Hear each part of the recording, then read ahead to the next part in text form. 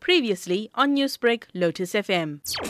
A lady was seated with two other elderly women in the home when a male gained entry via the rear window. He forced open the window, broke the burglar guard and gained entry into the house, demanded cash and cell phones. The lady did not have any cash, but she handed over a cell phone, who in return demanded cash, and he was desperate for cash, so he pulled out a knife and he started wielding it against her, causing her to be stabbed in the right arm.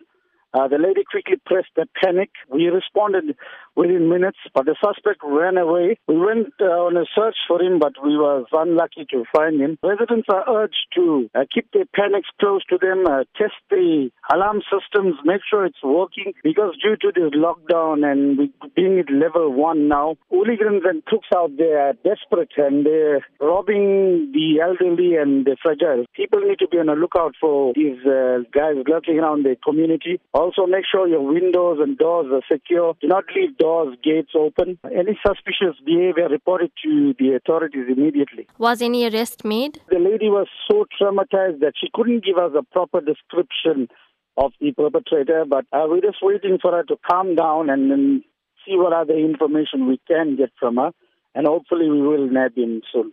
This woman made use of her panic button. So how important is it for people to have easy access to these, especially in cases of emergency? For those who can afford alarm systems and those who have alarm systems, make sure you test your alarm systems frequently with your service provider. Make sure it's working, it's functional, and keep it close by. Those who have cordless and these wireless remotes, keep it on your possession.